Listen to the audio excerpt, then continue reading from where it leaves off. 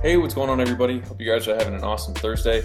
I was just in my wife's office, and we were chit-chatting, and I brought up something that I had seen this morning in a video, and so she was like, "This sounds like," and I kind of went on a little rant about it, and she's like, "That sounds like a video that you should probably make." And so here I am making this video based on what Layla said. So, um, I'm titling this "How to Inspire Your Team and Create an Evangelical Following in Your Clients and Your Employees." And so, if you think about like, there's two ways to get people to do things, right? One of them is to manipulate them with carrots and sticks, which will be incentives of like, if you're a business, it's to give discounts, or penalties, right? It's one or the other, and those motivate behavior. But that's from the manipulative side. The other side is the inspirational side. And the difference is huge. And most people operate from the manipulative side. And I don't say that in a negative way. It's just it just is. And a lot of people have seen the growth of our business. And whether you believe in us or not, or if you're watching this video, then maybe you believe in us a little bit. But we have pretty loyal clients, and we have an incredibly loyal team. And especially our clients are almost evangelical. And I'm probably gonna have to define a couple things as I go because it's poignant to do so. The difference between like a repeat buyer and a loyal customer is that a repeat buyer is someone who you've met a certain threshold of quality and price, and therefore they just continue to do business because it's easier for them than to take on the cognitive load of making another decision about another business, right? The difference between that and a loyal customer is someone who will forego a potentially better option that might even be priced lower to continue to do business with you. And the reason and the things that differentiate those are what I'm talking about with it, which is manipulation versus inspiration. And so if you can inspire your clients and you can inspire your employees, then you can get that kind of loyalty. But then the next question is naturally like, well, how do you do that? And so a lot of times there's two aspects to it. One is, there's probably more aspects, but the two that I'll talk about is one is a why-based cause, right? Which is, so I've been like binge watching all of Simon Sinek's stuff on leadership. And I think there's a lot of stuff that are parallels with branding and really, which is like a poo-poo term, sort of, but for me, but just go with me on it. But a why-based cause, because what happens is people don't actually buy from your company necessarily because of what you offer, but because of what you represent, right? Which is why they buy. And it goes the same thing for a local gym. And what it does is that your services and your products are just tangible proof of the beliefs that you have. And so people buy into brands because it stands as proof of what they say about what they believe about themselves. And so when they purchase from you, they're saying something about themselves. Now, most businesses don't operate that way. And it's purely transactional, which is why most businesses aren't exceptional, which is why most people don't have loyal followings, which is why most people don't have loyal employees, because they're there only for a paycheck. And the stats are overwhelmingly negative when it comes to fulfillment for employees. It's like 90% of people are not fulfilled by their work, right? And that's because most of the time they're simply trading time for dollars, and it best pays the bills, but they're not really seeing the cause that the business is after. And so if there's one thing that you can take from this, without me getting to the second point, it's that if you don't know what your beliefs are, right, you have to cast that future vision of what that inspirational vision of what you believe. And it doesn't have to just be one thing. It could be multiple things that you believe. A lot of times people tease out the beliefs that that Layla and I have about business, but also about marriage and about how to treat people and how to communicate clearly and how to set standards, and how to hold yourself to a higher standard. And the way to do that is by if you have that why-based cause, then you don't look at your competition, right? This is kind of goes in parallel with the whole infinite game concept that I talked about a couple of days ago, is that if you're 100% focused on continuing to play the game and chasing an ideal that you know that you'll never actually accomplish, then that's how you inspire people to take action. Because most people don't actually take action with their logical minds; they take it with their illogical minds, their limbic system, so like the deeper brain, right? They just say it feels right, it feels good, it feels like the right decision, because they can't put words to it, because that's not where they make the decisions anyways, right? So we can put as much proof out there as we want to about why this might be a good job for an employee, or about the benefits and the payroll and blah blah blah blah, right? But the thing is that people will follow you because they believe in you and because they trust you, which and they believe in the cause that you're really trying to pursue. Now, you can say, and this is kind of my second point, is that you can say that this is what your belief is. This is what you're trying to accomplish. The difference between those companies and people that are able to do that and actually have people follow them is the extent to which those people actually believe you. And so this is what I was talking about with Layla, but it felt like it was necessary to put the groundwork in, is that people want to follow people who are authentic, right? And being authentic is simply being the exact same in private as you are in public and having zero discrepancy between the two of those things. And so most people say you need to just be courageous and say the beliefs that you have in private. And I think that it's actually somewhat different than that. I mean, I think that's true, but I think the reason that most people aren't doing it is actually because of something a little bit deeper. And I think it's because, this is just my theory, that a lot of people actually don't have the beliefs that would inspire other people. And that's where the issue comes up. And that's why they can't be authentic, is because if they said, I really don't care that much about my employees, like customers are just people, they're just sheep, they're just what I'm, they're just the herd that I'm trying to just get dollars from, right? Because the thing is they can say certain things, but the things that they truly believe end up coming out, and the tangible proof of that, of the quality of the service and the extent to which their customers and their employees are bought into their company, right? Right now, do you think that all of your employees, if offered a equal position with better pay at another company, would leave you? It's a real question, right? If you have loyal employees, a lot of times they wouldn't, because they're like, I love my job. I feel so fulfilled by it. And so a lot of times people will come for those things, but they stay for the belief and the vision that you're trying to cast, right? And it's that why, right? Simon Sinek talks about the three levels of communication, right? He calls it the golden circle, but it's most companies talk about what they do and then how they're different, and then that's it. They're like, we are a fitness business and we are different because we offer a personalized approach specific to you, and that's their special sauce, right? And everyone has their own little special sauce of their unique selling proposition, right? But at the end of the day, that's not what inspires people to take action. Some people will, because they're hyperactive buyers, they're in a huge amount of need and they'll buy, right? But the thing is that to create that kind of loyal evangelical following is to show your beliefs and start with the why, right? That's why his book is called Start With Why.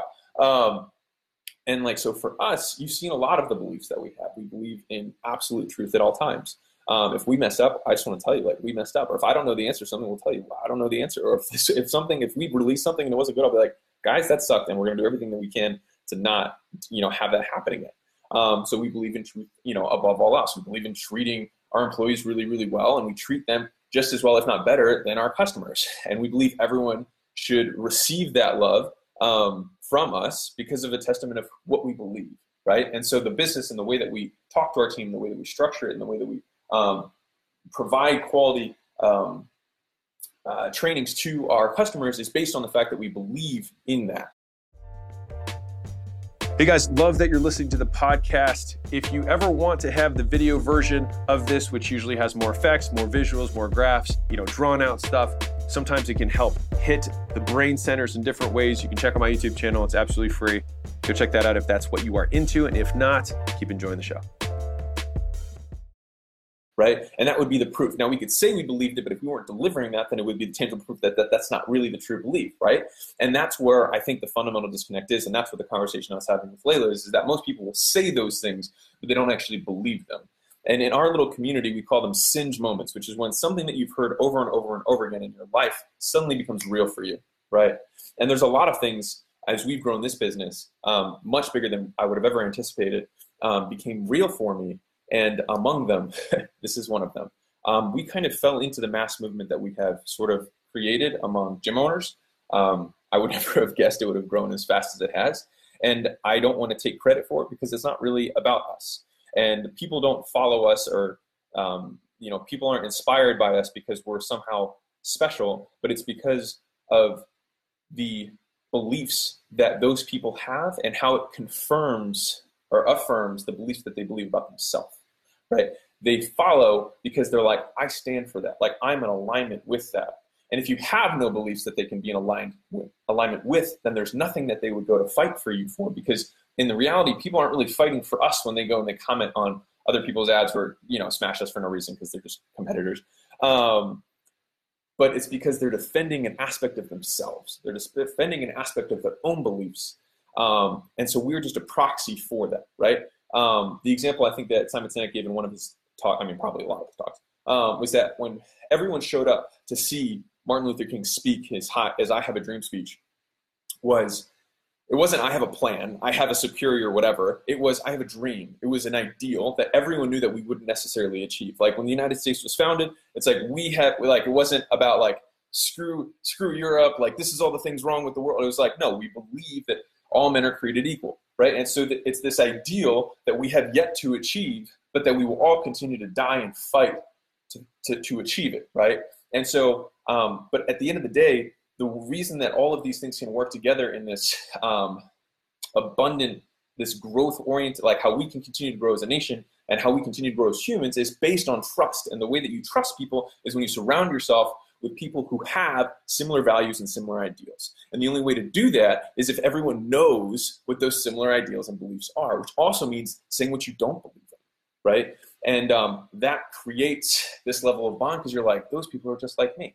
Right? That guy's like me, or that organization's like me. That's how, when people, like, it's like this huge accomplishment when a brand will get, when customers will start to get their brands tattooed on them. And the reality is it's not because, and a lot of times people will tattoo brands of stuff that they don't even own, right? Some people have Harley Davidson tattooed and they don't even own a bike, but they believe in what Harley Davidson stands for, because what it does is it stops becoming a logo and becomes a symbol of beliefs.